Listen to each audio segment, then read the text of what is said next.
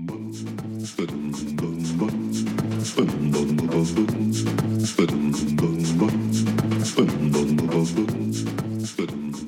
know, sometimes when I look at the whole oppression Olympics, it just feels like a giant game of, it's like an arms race to see who can find the stupidest possible thing that is racist. Like, who can do that? Who can convince everybody else that it's also racist? And which idiot celebrity is going to endorse it? It's like, I mean, it just happens over and over again. You look at the arts, the elite is the left-wing middle class, right? It is. And so therefore, they're the ones who do exactly the same thing they accuse the other elites of doing, which is, you know, stopping people from expressing themselves, you know, like, and actually they kind of need overthrowing themselves, but that leaves them in a very strange position because they're the ones who are supposed to be radical revolutionaries, and yet they're now in a situation, well, I mean, very much like, you know, communist countries would have been, in which someone's got to overthrow you or someone's got to react against you, because in order to rebel, actually we're going to have to rebel against you because you're being quite authoritarian in what you're doing, or at least you're being unfair and, you know, it's not helping, or at least it's not improving matters.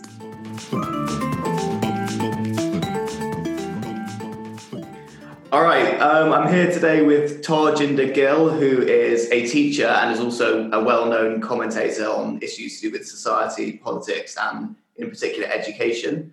She blogs at Teach Well, which is your own personal blog, right? And also at All in Britain. Okay, and you've also written for Spiked and a number of other publications, and you've given a bunch of talks and stuff as far as I know. Yes, that's true. Yeah. So I've done a lot of talks for Research Ed, as well as the Battle of Ideas. So that's sort of the education and the political side. Okay. At the moment, the education system and the teaching profession and so on has come so bound up in the kind of culture wars and is just so typically, usually on the left. Not every teacher, obviously, but a large number of them view the world in terms of kind of good and evil. The left is right, the right is basically always wrong and evil. Yeah. And so if you try to teach anyone history, which doesn't go along kind of typical left-wing route, you're doing a disservice to the children, you're being evil, you're indoctrinating them, and your purpose is kind of to teach them all the typical left-wing kind of prejudices of the day. So if you could elaborate on the way that has impacted on things from your perspective as a teacher, that'd be kind of interesting.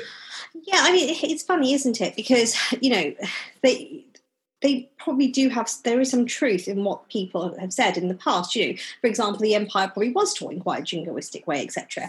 But the hypocrisy here is they want to teach their way of thinking about history in the exact same way as the people they oppose, but they don't see that. They don't see the hypocrisy of that, and that's the problem. If what they wanted was to have different approaches, genuinely different approaches, being looked at and thought about and considered, that's one thing. But I don't think there is that openness to scholarship and ideas. So funnily enough, they're actually going to be stymieing the situation just as much as they felt that it was stymied before. I also think we've come a long way.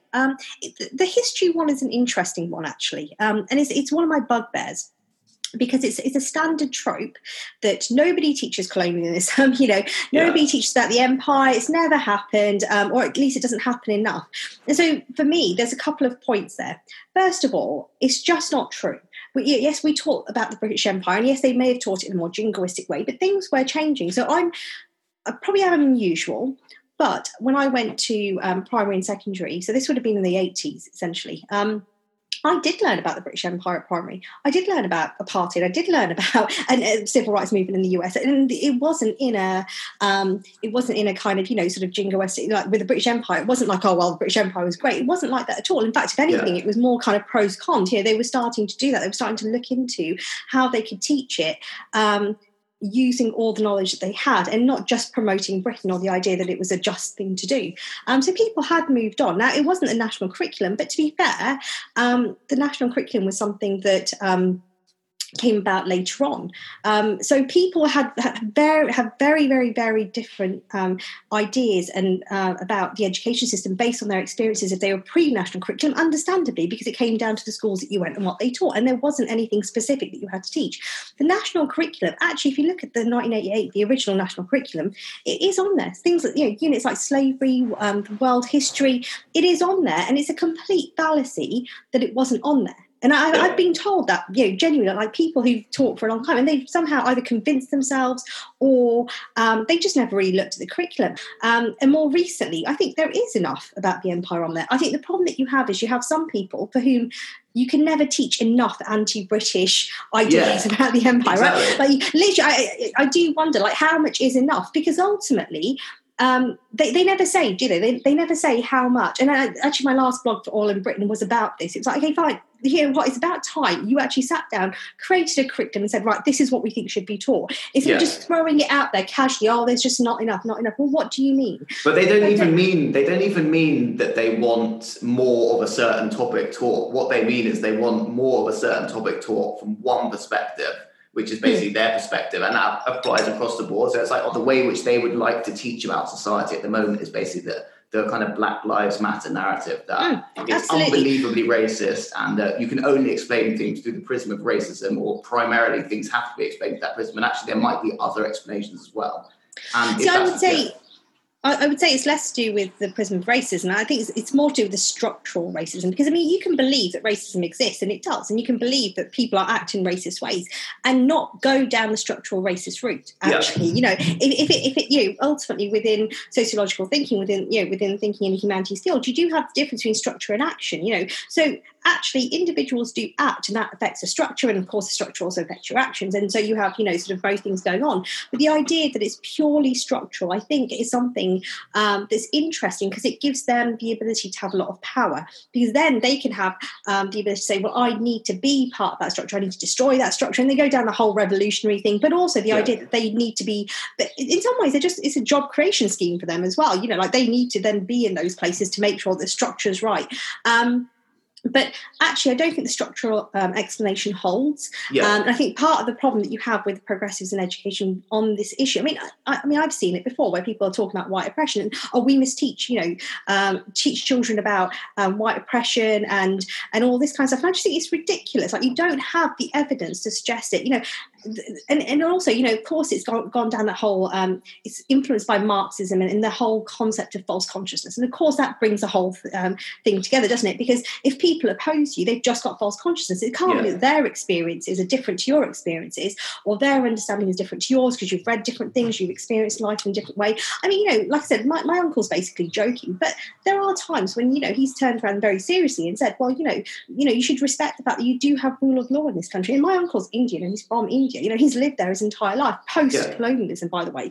So, it's not like he would have been brought up to ever think the British Empire was a good thing necessarily. But you can't just go, well, everything about Britain is awful because they had an empire and everything about everywhere else is great, because that's not the perspective. But it's so juvenile. It's basically the opposite of what an enlightened person should think like. And that's basically what's being drilled into kids, is these teachers have had it drilled into them that they have to be basically activists, and that their job is to make children kind of vaguely activists as well in their understanding of things, when actually, really, they should just be teaching them about the world in a relatively neutral way, I think, and letting the kids form their own opinions based on the information that they are better able to master, the skills they acquire. But actually, it's just the whole assumption underpinning so much of education now, and just generally on that kind of left side of things, is that basically anti-Western, that's the only way you can look at things, is that we kind of are somehow morally bankrupt. All blame for most things lies with either the West or structural problems in society,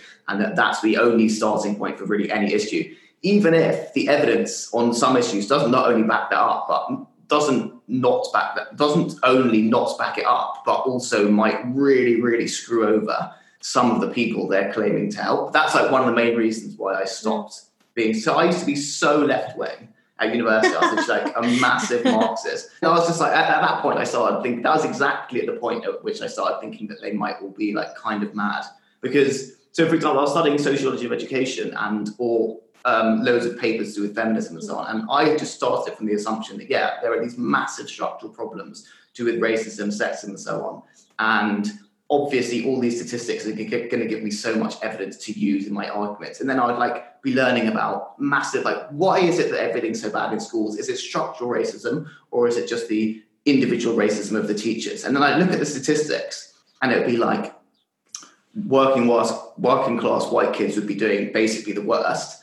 and there'd be differences between, say, Black African and African Caribbean, Black African and Caribbean Black kids and so on in the UK, which can't be explained just on racism. No. It shouldn't be just, or between Pakistani and Indian kids, or between Jewish and traveller kids. Like, there are so many different variations on what's going on. But the assumption of basically so much of my work and what I was being taught was, oh yeah, obviously, given that these structural inequalities exist, which form of racism is it? And as I started from that perspective and just ended up saying, but these statistics don't make any sense in the context of those arguments. And the response to that was basically just like, to go blank and then open your eyes again and be like, so which form of racism is it? And I was just like, this is irrational. Okay. I'm still as opposed to racism as I ever was. It's just that you don't have to think that everything's racism if there are other explanations.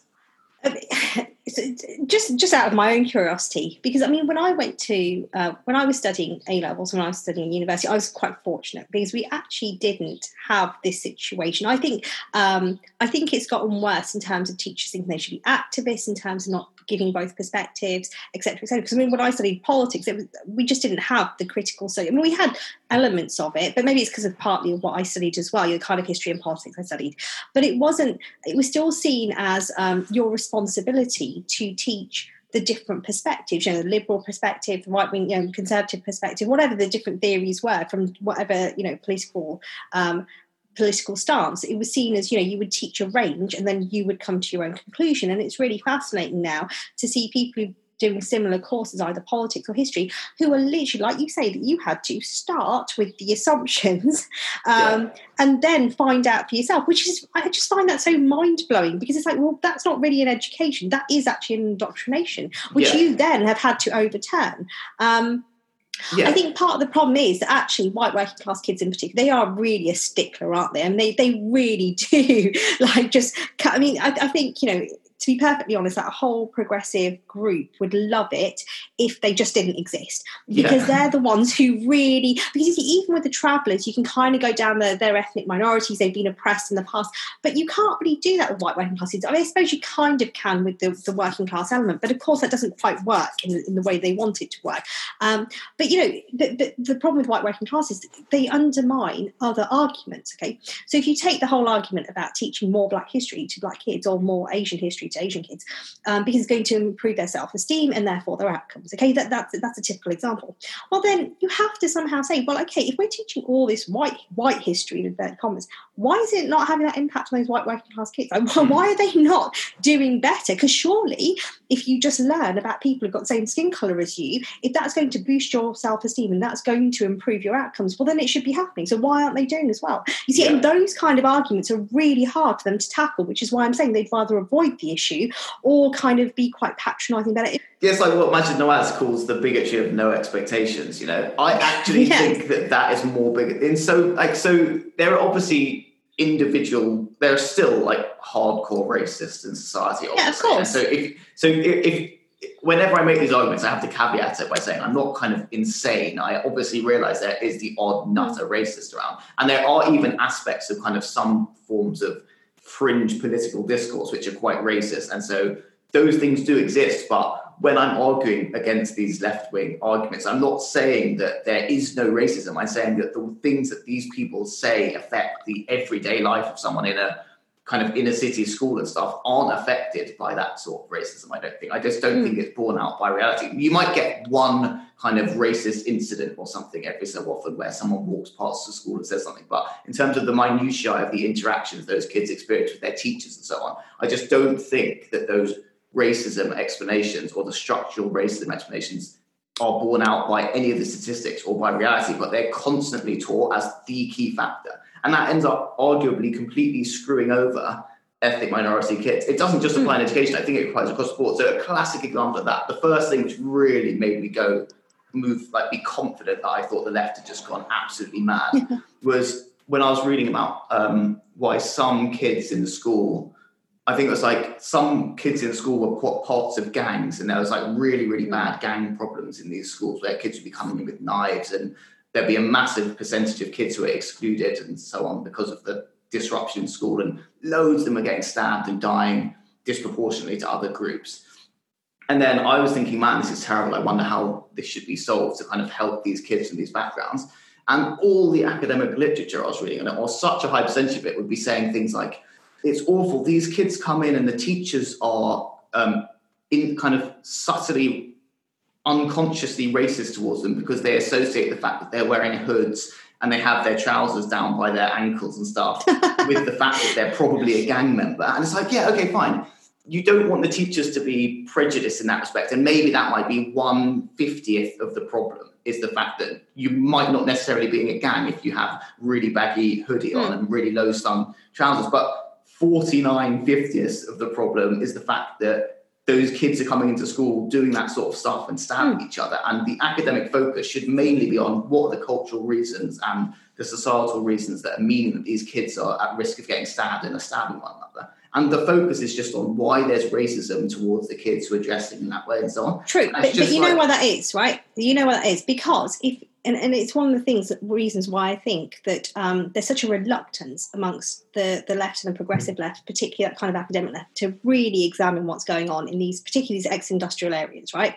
But particularly in sort of those ex-industrial areas amongst the white working class, but also other groups who they claim to research, like Black Caribbean children and their deprivation, because they only ever focus on what they want to focus on. If they actually were to go in there with an open mind, really start to examine what's going on, it's going to hit across their social liberalism, because it is things like, sort of the lack of fathers. You're going to have to start to go, actually, do you know what? We've kind of messed up here a little bit, and we need to really rethink what's going on.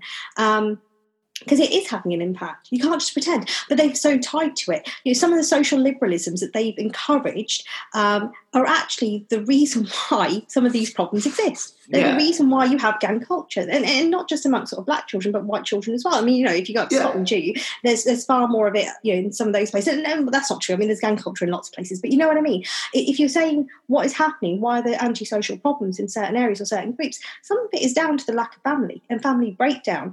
And they can't cope with that. You see, family breakdown is not something they can acknowledge and deal with because they've been so anti-family for so long.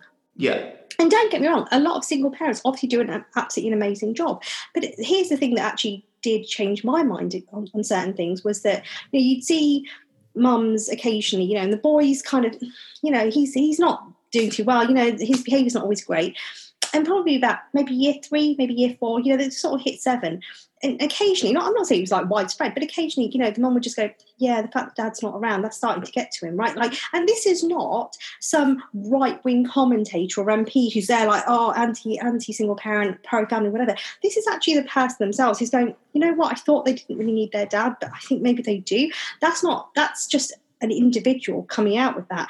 And if they're starting to realise that, hang on, this isn't that straightforward. And some of the messages that, it is mostly feminist, but that sort of idea that, you don't need the family, you don't need a father, you don't, those messages are all very well, but actually they do have an impact. And again, certain groups of people, certain, in terms of left-wing academia, they can't deal with that because it's then going to have to involve them revising and rethinking some of their ideas. And I actually think that is a real problem on the left.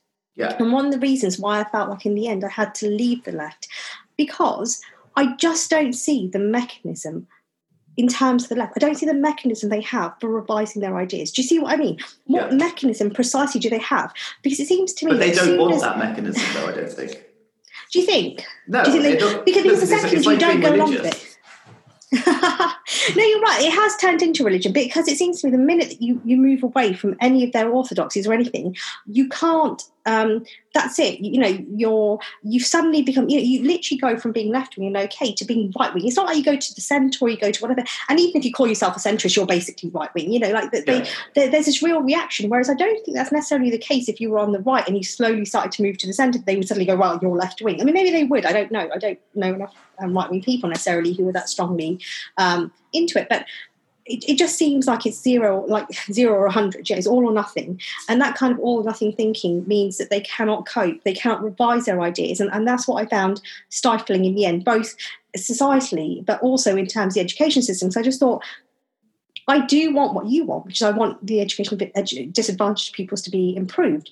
But it may very well be that we can't do it in the way that you want to do it. Now, to me, it seems quite obvious that even if you want to recite, learning timetables off by heart, even if it is a right-wing method, right? Like, even if it is, if it's going to do the job of improving that child's maths ability, overall, if it's going to improve that, then I will do it. I will use it. You have to have some level of pragmatism, but that's not what happens. What you actually get is this sense of, well, now you're right wing. It's like that you're damaging someone.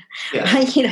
And I think that's part of the problem, is that the other thing that made me really, in the end, want to leave the left was that I realised that it wasn't about people anymore. So the reason why I was part of the left was because I thought it was about improving people's lives. And all of a sudden I realised that I'm not improving people's lives. What I'm actually doing is maintaining an ideology. And that's not what I want to do.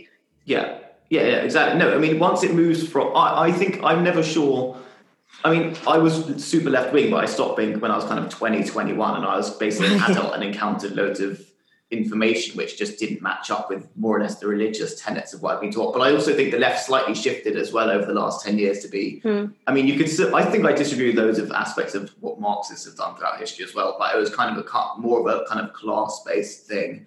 And then it became really identitarian, and that kind of racial feminist side approach became really predominant. And also along with that kind of group social media mob silencing dissent mentality became really, really, really vocal and wasn't really challenged. And then suddenly we had the culture wars where it's become challenged. And so now it's kind of just one worldview. And there's another one which is kind of equally prominent, or not equally prominent, but has some prominence in political discourse. I think that's kind of my view of what happened. So I think also you'd have missed out on being influenced by sort of more of the old Labour kind of ideas, which, all of a sudden became, and I'm not saying they weren't without their problems, sort of the Labour that would have come out of the industrial working class, like, those kind of working class politicians, working class ideas, or what was best for the working class, and the trade unions, which used to, not be woke and stuff, but actually did care about, their members. And I'm not saying they don't all do that, but, they're way more political now, not as practical, I don't think. But that's because,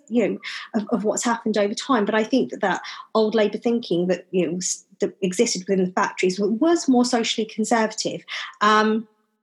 That in itself has become racist, for a start, and so you can just ignore it. But it did have a lot of values attached to it that were more likely to, you could incorporate patriotism into that. You could incorporate a little bit of social conservatism and concern for the family. You see, it was able to contain those things, which this strand of left-wing thinking doesn't. So I wouldn't have had it full blast, because, deindustrialisation happened when I was quite young, actually, sort of like while I was at primary school. So, it's not like I spent decades and decades, but I do still think, I had the tail end of that influence from, sort of the 60s and the 70s, where you still had that, very strong working class politicians with those roots in those areas, who were influencing ideas and thinking, which obviously waned in the long term. And I think it's a shame, because obviously this kind of generation, you don't have that, because you didn't have an industrial working class, so you don't have that influence and those ideas. And somehow you're going to have to try and reclaim some of it, I think, to be able to feel proud of that Labour tradition, actually. And part of me always hates the fact that, some of these academics, they've now, adopted some of the language of Labour, like my emotional Labour. Give over, like you've spent all day in a pit or something, come on, you don't, and part of me genuinely does think you don't know what hard work is like. You actually don't get it. And yet they want to adopt that language, they want to adopt that sense of hard workingness from these people who they now despise, which is quite amusing. It's like, but also, I just think loads of the issues in the modern world, especially in the West, can't be fit very neatly into the perfect box that the left wants to explain things within. So it's like they would just love to be able to explain everything as basically the West is really evil. We've got a power structure in society, and everything can be explained by where people fit within that power structure, and that's it. And so any issue to do with something which isn't just kind of oppression of one group by another is irrelevant or mustn't be discussed. It's not a key issue. So one of the main things which started moving me away from kind of that left position as well was reading Chris Hitchens, because I was always a massive atheist. I'm Jewish, but I was like a massive atheist. I'm actually, ironically, slightly less of a committed atheist now than I was. I still am, but I'm not so dogmatic in my criticism of all religion. But I've always kind of held to secular values and think that atheism and like that kind of rational approach is something I vaguely believe in. And then I would always be like, oh yeah, you see this crazy Christian stuff in America, or like my crazy Jewish family, like did like circumcised and asked a kid, that's so crazy. Everyone's like, yeah, that's so funny. We'd all just take the piss out of everything equally. And then it was like, and I would start reading about like, what happened in 9/11 and terror attacks and the rise of ISIS and so on. And then be saying, and this stuff is really concerning me. I think this is really, really worrying. And then it was just like a shutdown, like, no, we're not talking about that. That's not an issue. The only issue here is the rise of the far right. Nothing else is an issue. You're just like crazy. You're imagining it. More people die by slipping over in the bath than being attacked by a terrorist and stuff. And it's like, if you really cared about your fellow humans, basically, what you would be concerned about the day after ISIS went and beheaded 1,000 people or whatever it is in Iraq, or shot hundreds of people at a concert, would be fighting basically this extremist fascistic ideology, which is wreaking havoc to everyone, like whatever their background. Yeah, no, exactly. If you care about Muslims, you'd actually be anti-ISIS as well. That's the truth. If you really cared about that, like if you really, really cared about the average human from whatever background, you would care about not just ISIS, but also beyond just ISIS, the kind of Islamist worldview. I think it's kind of letting Islamism off the hook just to focus on ISIS. It's also the belief that maybe you don't like ISIS, but you think that if you're gay, you're disgusting, or you think that women should be covered up or they're immoral. And it's okay to think, it's totally fine to think those things. Like it's nowhere near comparable to being an ISIS member, but I still think if you have an Islamist view, it should be open to criticism. Not necessarily as forcefully as ISIS, but you should be able to say to someone, I think that gay people are evil, or that woman is a disgusting slag because she's not covered up her body enough. I should be able to say, I really hate that worldview. That's because the left does not want nuance. They don't want subtlety. They don't want, what they want is all or nothing. Either you're this or you're this. And so because they can't go, because they've decided that, there's certain religious groups are part of their tribe, and they you can't criticise because of multiculturalism. It may be true for other groups as well. Although funnily enough, they are starting to move away now, because British Indians from the Ugandan Indians and the African Indians. Yeah, no, there you go. Like they've been renounced. They're just gone. Did you see that article in The Guardian when they're talking about why they don't like Ugandan Indians? No, they didn't say that, but it was basically saying, Ugandan Indians are the wrong type of Indians to have. Yeah, absolutely. It's awful. And it's kind of like saying, well, you've got the good Indians who still vote Labour, right? So they're mostly the people who would have come and worked in the industries and things like that. I mean, people like my parents who are genuinely never Tories, and they're never going to vote Conservative. There's no point in pretending they won't. Sorry, they will, because they won't. They might reluctantly vote for somebody who's not Labour if the Labour candidate was really awful. But they would never vote Conservative. So they're basically relying on those people to kind of go, but they're the decent ones. And then you've got these ones who aren't so decent because they didn't. But actually, it's not that straightforward, because there are British Indians from India who came originally from India who vote Conservative as well. It's just, right now they happen to have a cabinet that they can pick on. They think they've spotted a pattern and they can pick on certain things. But it's not really a pattern, it's coincidence. But it's also genuinely, it's understandable actually that certain groups of people would have gotten further, because it's true, those Indian people who would have come from Africa would have actually been better educated to begin with. So it's understandable in the scheme of things that their children would do better overall. But that's not to say that people from Indian backgrounds from India don't do well as well.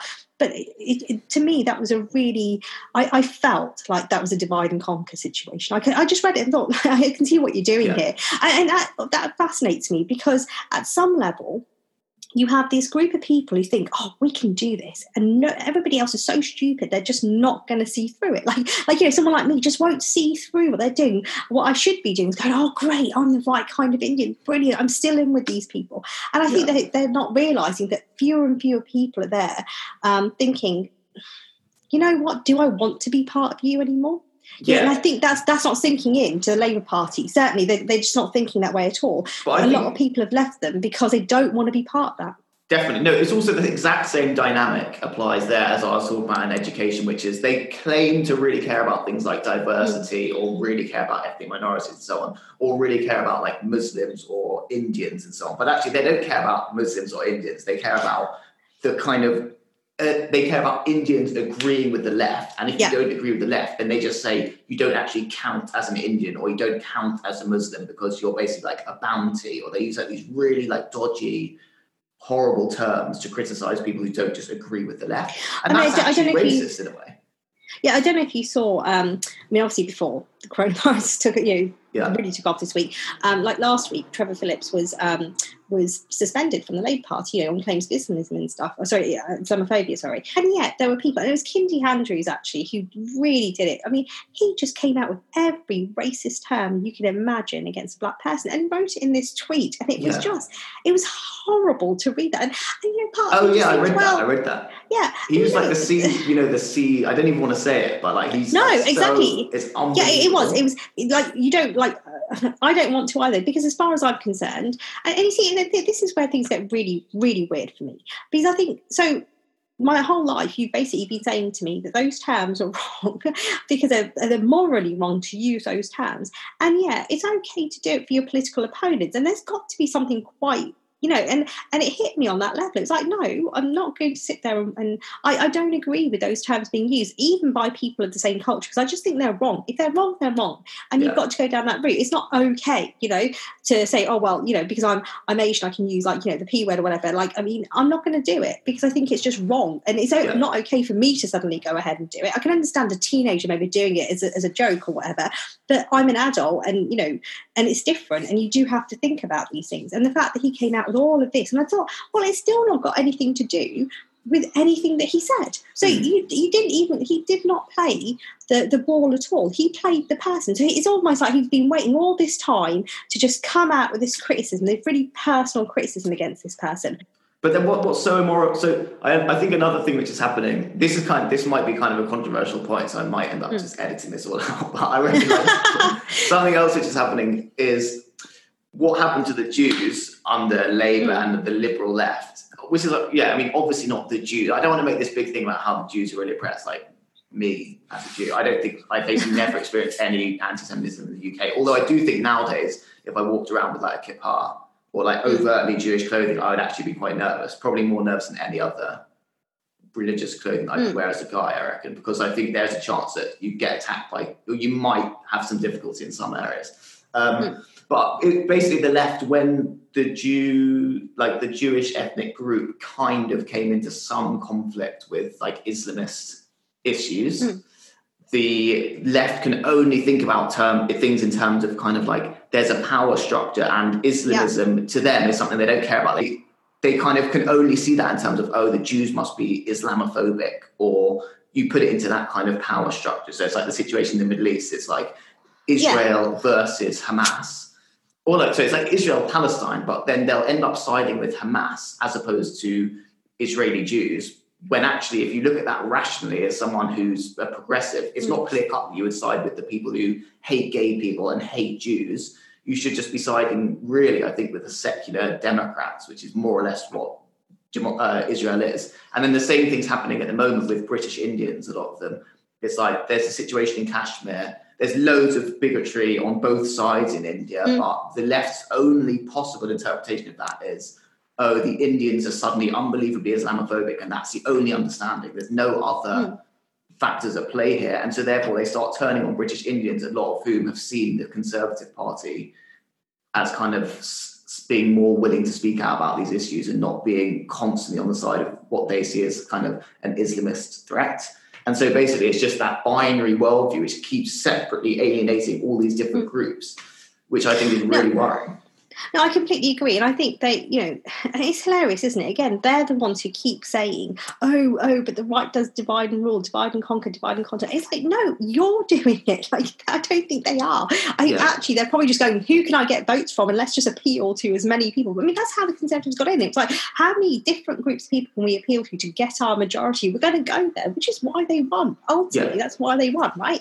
And it's actually Labour and the left who are just like, you're this identity, you're that identity, you go there, you think this, you think that, and the other, and if you don't fit into that little group, well then you don't even belong to that group anymore. I think it was Douglas Murray who mentioned it and said it's just crazy to think that if you're gay, if you're female, if you're from an ethnic minority or you're trans, but you don't actually get to be those things. Unless you think from a far left perspective. How crazy is that? And the people who have that perspective think they can remove your identity from you, so you are no longer. So Trevor Phillips is no longer black because you can just choose to say that he's no longer gay. Yeah, exactly. the anti-Semitism in the Labour Party. I mean, I was always anti-Jeremy Corbyn in the sense I just didn't think that he was a good leader. I just didn't think he had the credentials. Actually, funnily enough, my initial thing was I just think he did very little during the 80s to actually improve things for people in industrial areas. I think he spent a lot of time aggrandising himself over the IRA and stuff, but he didn't really help create a Labour Party that could win and that could actually improve the situation. And that was actually my main objection against him. I was like, actually, he's not an effective person. And he believes in his ideas, but he doesn't actually do anything for people. Not really, So that was my initial objection to him. And then the whole anti-Semitism thing came up, and that's actually the reason why I left the Labour Party, because I could just see it. You just start to see these things, and I'm like, no. But I'm not sure that loads of them are. I don't think that it's necessarily so clear-cut that in the Labour Party there are loads of anti-Semitic bigots. I think there are loads of anti-Semitic bigots, but I think a lot of the conversation has been muddled by a number of factors. Firstly, because I've been focusing on this for ages, is the issue of Islamist anti-Semitism. Because I know far-right anti-Semitism when I see it. It's so obvious. Everyone knows that far-right anti-Semitism exists. It's just common sense. So being like really anti-far-right anti-Semitism, that's obviously really important. But it's almost like easy to do that when everyone knows that's what you should be anti. But if the real issue, or if another equally grave or even more grave at some point in the last few years threat to Jews across the West has been Islamism, as in like in France there's been a massive exodus of Jews to go to Israel, and it's not mainly been because of far-right anti-Semitism. It's been parts of that, but it's also because of just extreme Islamist anti-Semitism across France, and that's led to loads of people leaving. And it's the same in Labour, like the unbelievably vehement anti-Israel sentiment hasn't just come out of nowhere. It's kind of because of the stupid anti-Western way they view everything. So they view Israel as Western. But it's also because there's kind of an Islamist view that Israel is really evil and that has just deeply anti-Semitic undercurrents to it. And Labour got too embroiled in that. And the discussion around the anti-Semitism thing in Labour wasn't explicit enough, I think, that what a large part of the problem was that Islamist worldview within Labour. But I also think there's a real issue, full stop, amongst the left, which is they admire and they love the idea of radicalism and revolution. They do. They just have this. It's the ultimate, right? And so, in a bizarre kind of a way, the most extreme Muslims, the Islamists, are kind of doing some of the stuff revolutionary stuff that they think is great. And exactly. And so they look at that side of things. They're not actually looking at the moral side of things. They're not looking at how innocent people are dying, or that actually they've got some pretty despicable views. But it will keep happening because actually, until they lose their love of radical revolutions and all the rest of it, until they understand the consequences of radicalism and actually take some responsibility for communism, it has to be said, and those ideas that have led to such destruction and death across the world. Until they take some responsibility, they're not going to move away from this. So for example, to use the left will say this guy should be banned from speaking at this event because the other day he hung out with that guy and that guy hung out with a far right person.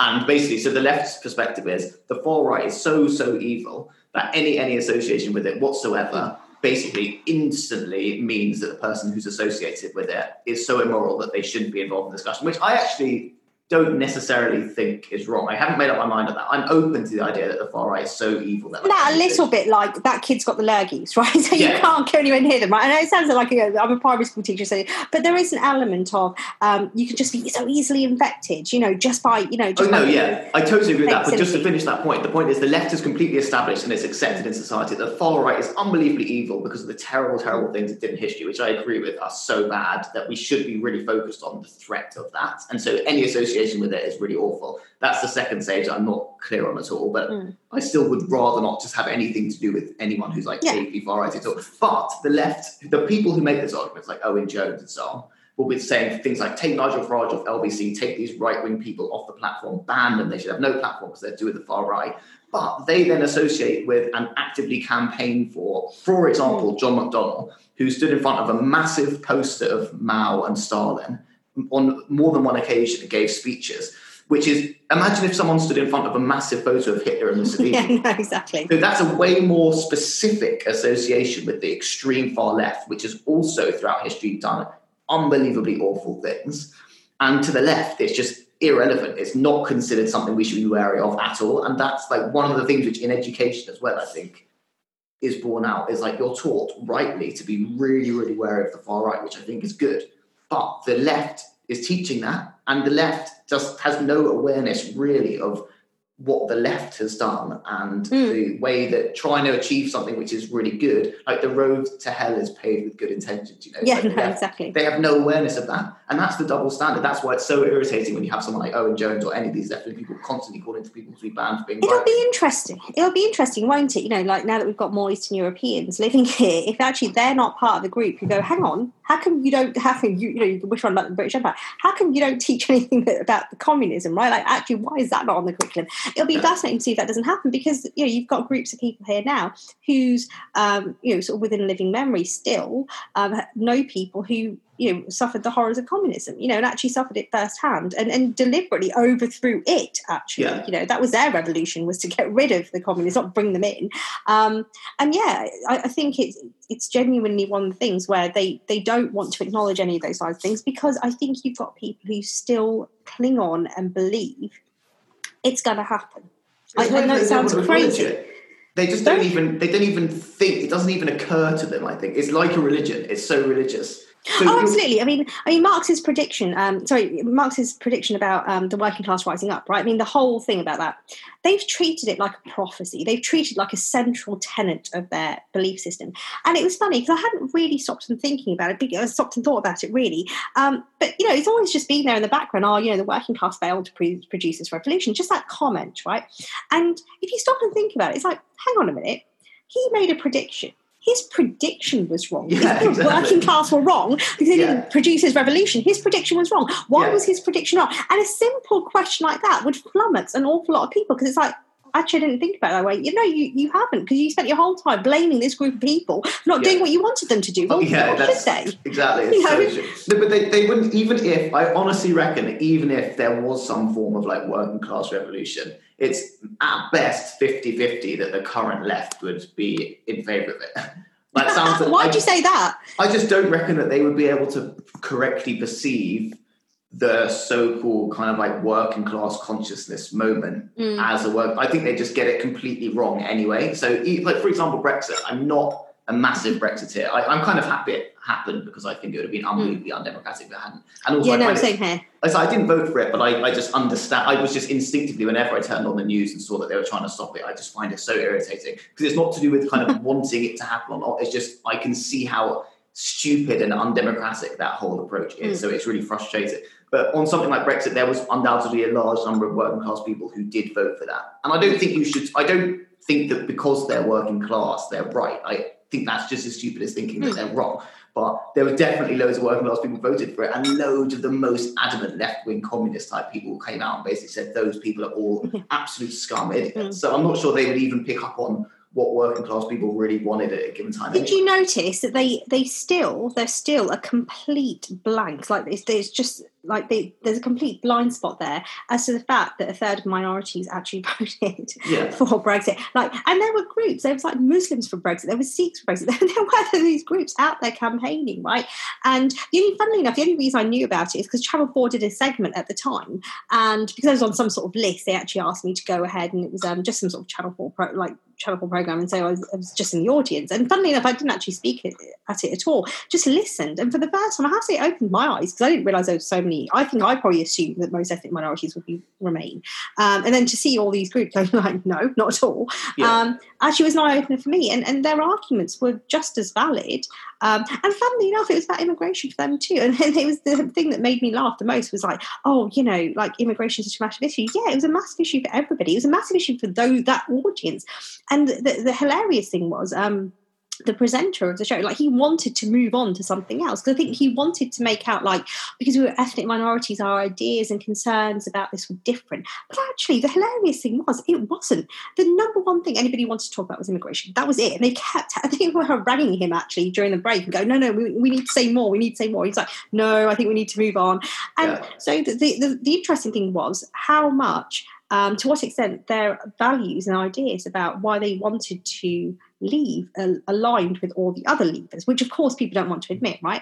But actually, depending on where you live in this country, you have got a different perspective. The idea that if you are from a, I don't know, Pakistani or an Indian background, and you live in one of these ex-industrial areas, that your perspective is going to be the same as somebody who lives in London. It's just ridiculous. I mean, you have completely different lifestyles. You have completely different backgrounds. Your experience has been completely different.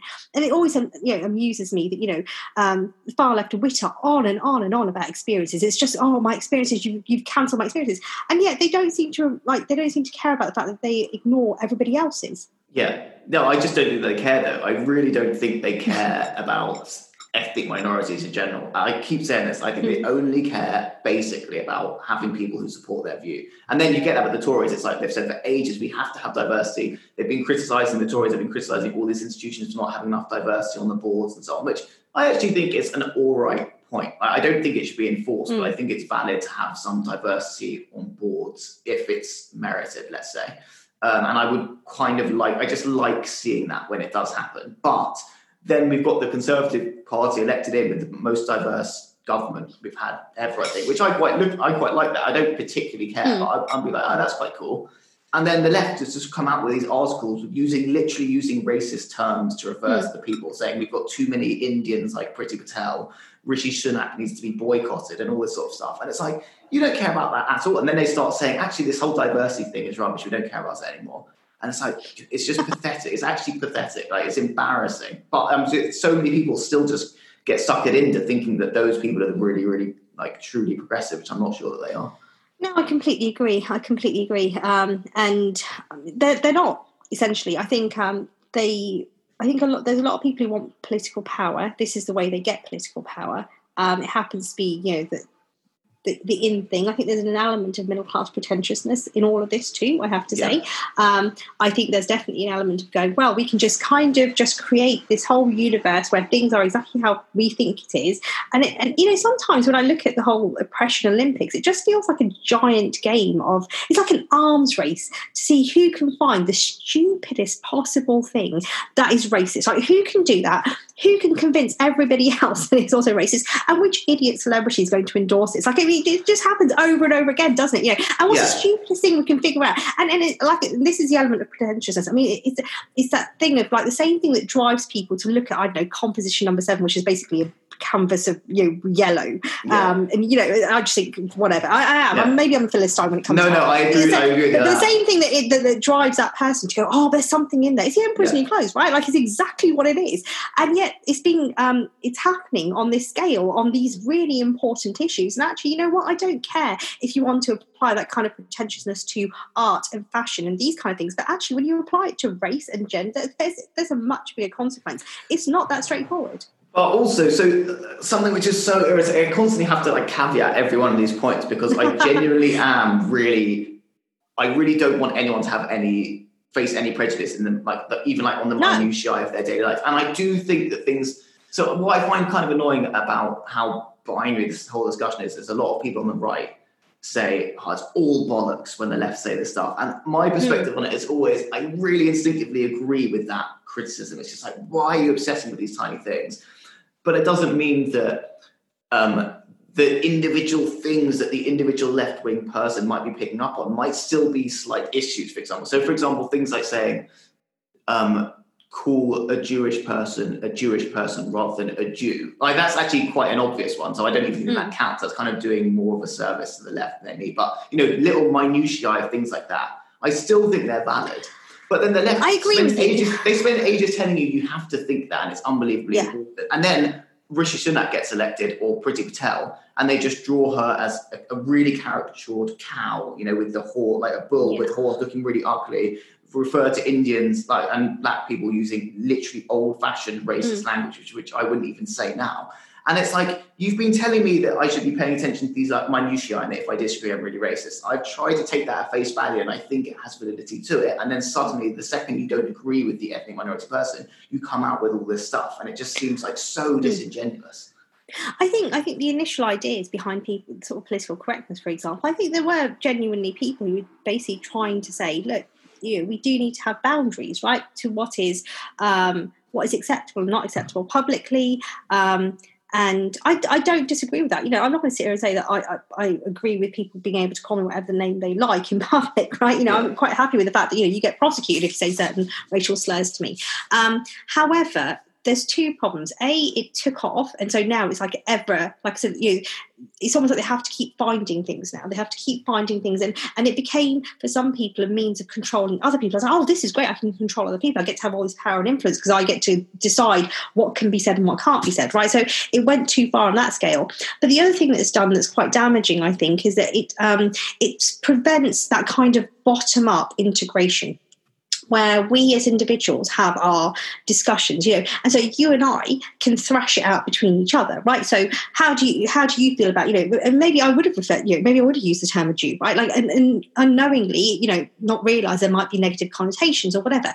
So instead of you and I discussing this and me coming to that conclusion and then just leaving it and whatever, just in our own sphere, it's got to be imposed top down, right? So now our conversation is subject to top down scrutiny, and that, I think, is an issue because I think to some extent you do have to allow different people and us as individuals one-to-one to thrash out some of these things, because I think we are able to do that. I think that's part of the reason why things have improved in terms of race relations, is actually because people have had to do that themselves, and it can't be purely down to the individual. But I'm saying some of this stuff you have to allow it, I remember a friend of mine sending me a joke because I'd worn an outfit. So I was taking the children to a Sikh temple. This was when I was working in a school in Leicester.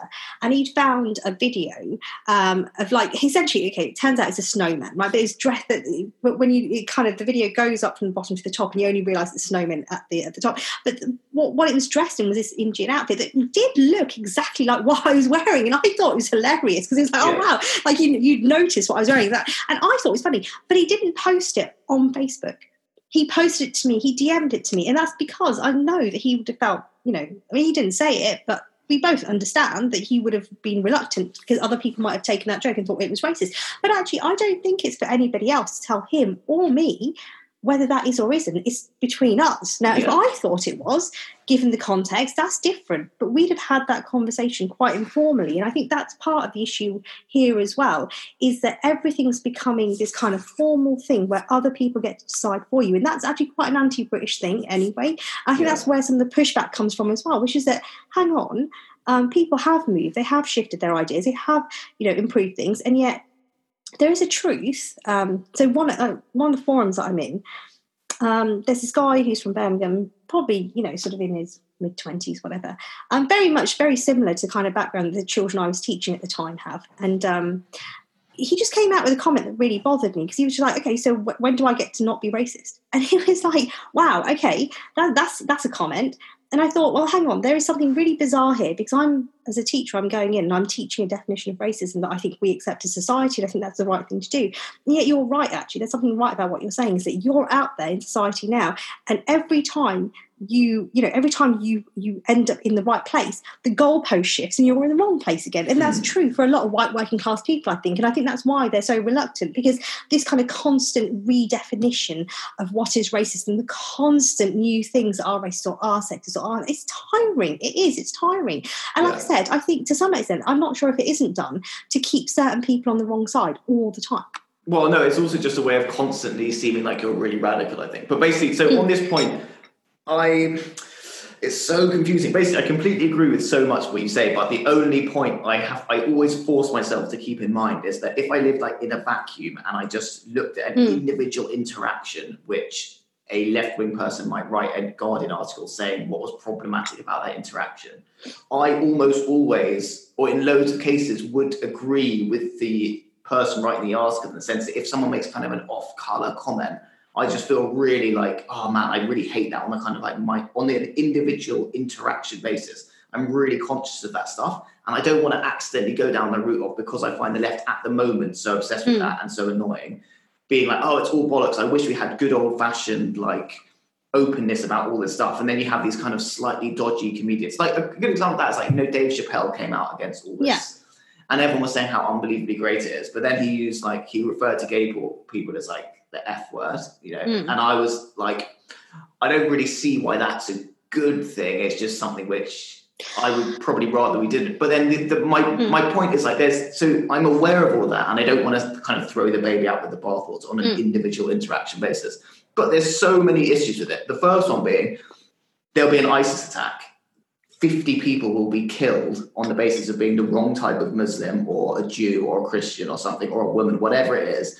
And the next day there'll be 2 articles about the rise of the far right in response to the attack, and 2 articles about the problem of like micro racist interactions in schools. And there'll be no articles, or barely any articles, about the need to combat the spread of violent Islamist, jihadist ideologies across the West and across the world. And it's like your focus being on that at that time is so ridiculous that I can't even kind of fathom that it's possible. And the second point is, when the left don't agree with the person, those concerns completely go out the window. And it's like, you've been telling me for years to be unbelievably careful about how I talk about different ethnic groups, but at the same time, you then go to a Labour meeting where a Hamas spokesperson is giving a talk, and you don't bat an eyelid when that person makes videos which say that you should stab all the Jews in the world. And it's like, if you're going to tell me how to be really polite to people on the basis of their ethnicity, which is fine, why do you not care about these figures who go around stabbing or encouraging people to stab Jews? There's just so many double standards that it becomes kind of... Yeah, but I think they thrive in those double standards. I mean, I agree with you. It can't all be down to individual interaction. I'm not saying that, you can't have people commenting on what is acceptable and unacceptable, all the rest of it. I think my issue is that there is a real thrust to make it not just about... on a societal level, having that discussion, that debate, and sort of people contributing to it. It is very much, we are the self-righteous, we are the righteous, and we get to decide for you every single time what is and what you can and can't say, when you can and can't say it. And it's very arbitrary too, because I think, like I said, at a certain point, it wasn't arbitrary. It was very much, these are racial slurs. These are words used against certain groups of people. And actually it is offensive, right? Like, it's an insult to them. And we shouldn't be using those openly, or at least we should quite rightly be teaching them as what they are. So, if I, as a teacher in a school, if I hear certain words, I do need to report it. I think that's fair enough. Where I think it's gone too far is that they're searching for it now. They're searching for things. So they're making things that...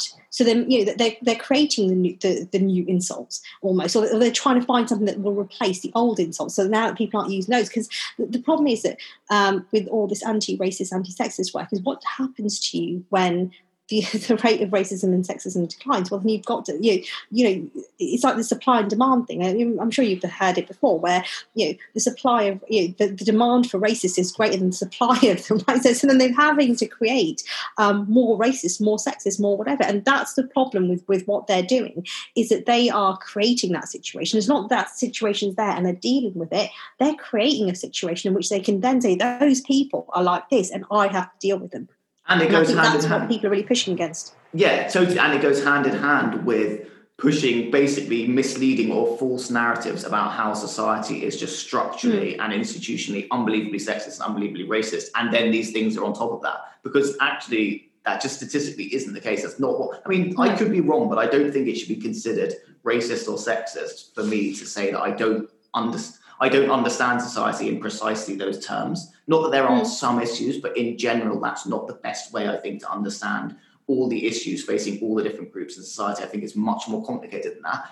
And the way that the left pushes the narrative, basically, that society is still really, really racist and sexist, and that's what's holding different groups back, when actually it isn't borne out by reality.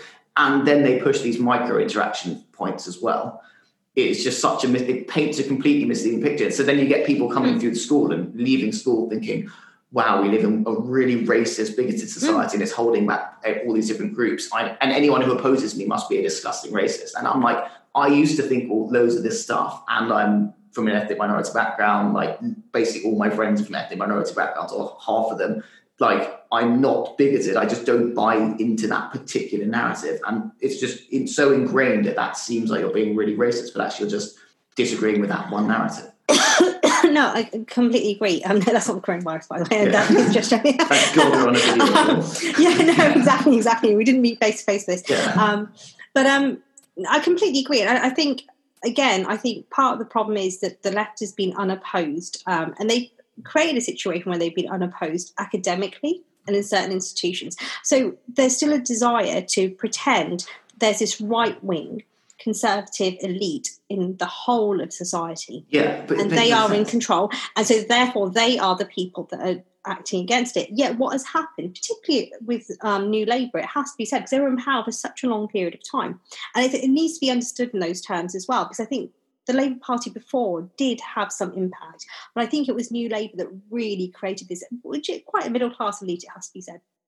Middle-class left-wing elite that now actually has an awful lot of power in society. So you don't just have an elite that consists of the right. You have elites. You have multiple elites now, right? So you don't just have an elite. You have multiple ones. That they want you to believe there's just an elite, but that's not true. So if you look at the arts, the elite is the left-wing middle class, right? It is, and so therefore, they're the ones who do exactly the same thing they accuse the other elites of doing, which is, stopping people from expressing themselves, and actually they kind of need overthrowing themselves, but that leaves them in a very strange position because they're the ones who are supposed to be radical revolutionaries, and yet they're now in a situation, very much like, communist countries would have been, in which someone's got to overthrow you or someone's got to react against you, because in order to rebel, actually we're going to have to rebel against you because you're being quite authoritarian in what you're doing, or at least you're being unfair and it's not helping, or at least it's not improving matters. So I find it quite weird because I feel like I'm on the outside of this looking in and going, I don't actually agree with you. Yeah, I think there's so much of society is like that. That's what happened with the election, basically, and with all the different elections across the West in the last, so many of them in the last 2-3 years or whatever. It's just everyone's secretly, so many people at home, the silent majority just like, this is not something I believe in.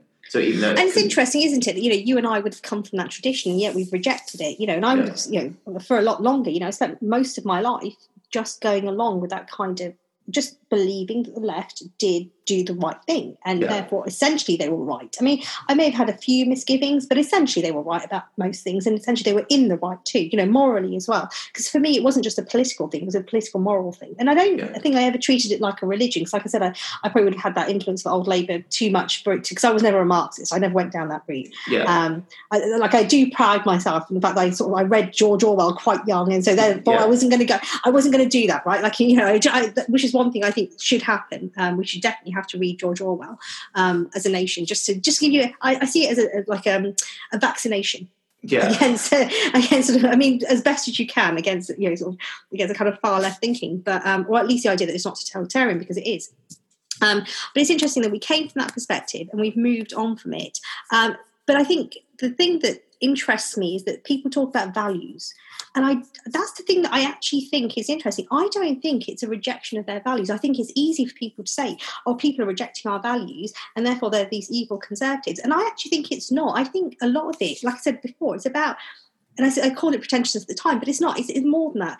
There's an element of pretentiousness which actually involves maintaining a pretense. And one of the things that you've said quite often is that we have to maintain the pretense that these Islamists aren't as bad as they are, right? So you have to maintain the pretense that the grooming gangs aren't really happening, it's not as bad as it is. You have to maintain the pretense that actually all these white working class people are racist. You just see what I mean? It's pretense after pretense after pretense, and actually it's not about values. It's about saying what you're saying about society doesn't ring true anymore, because you're so tied to this structural racist argument or structural Marxist argument in terms of what society needs, that you're moving away from reality and you're not seeing the problems of what they are.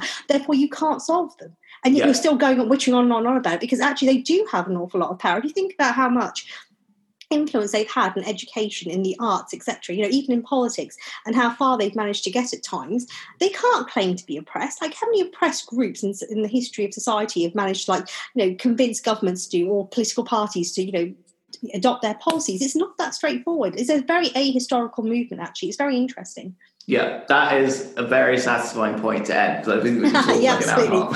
Thank you. This has been really fascinating.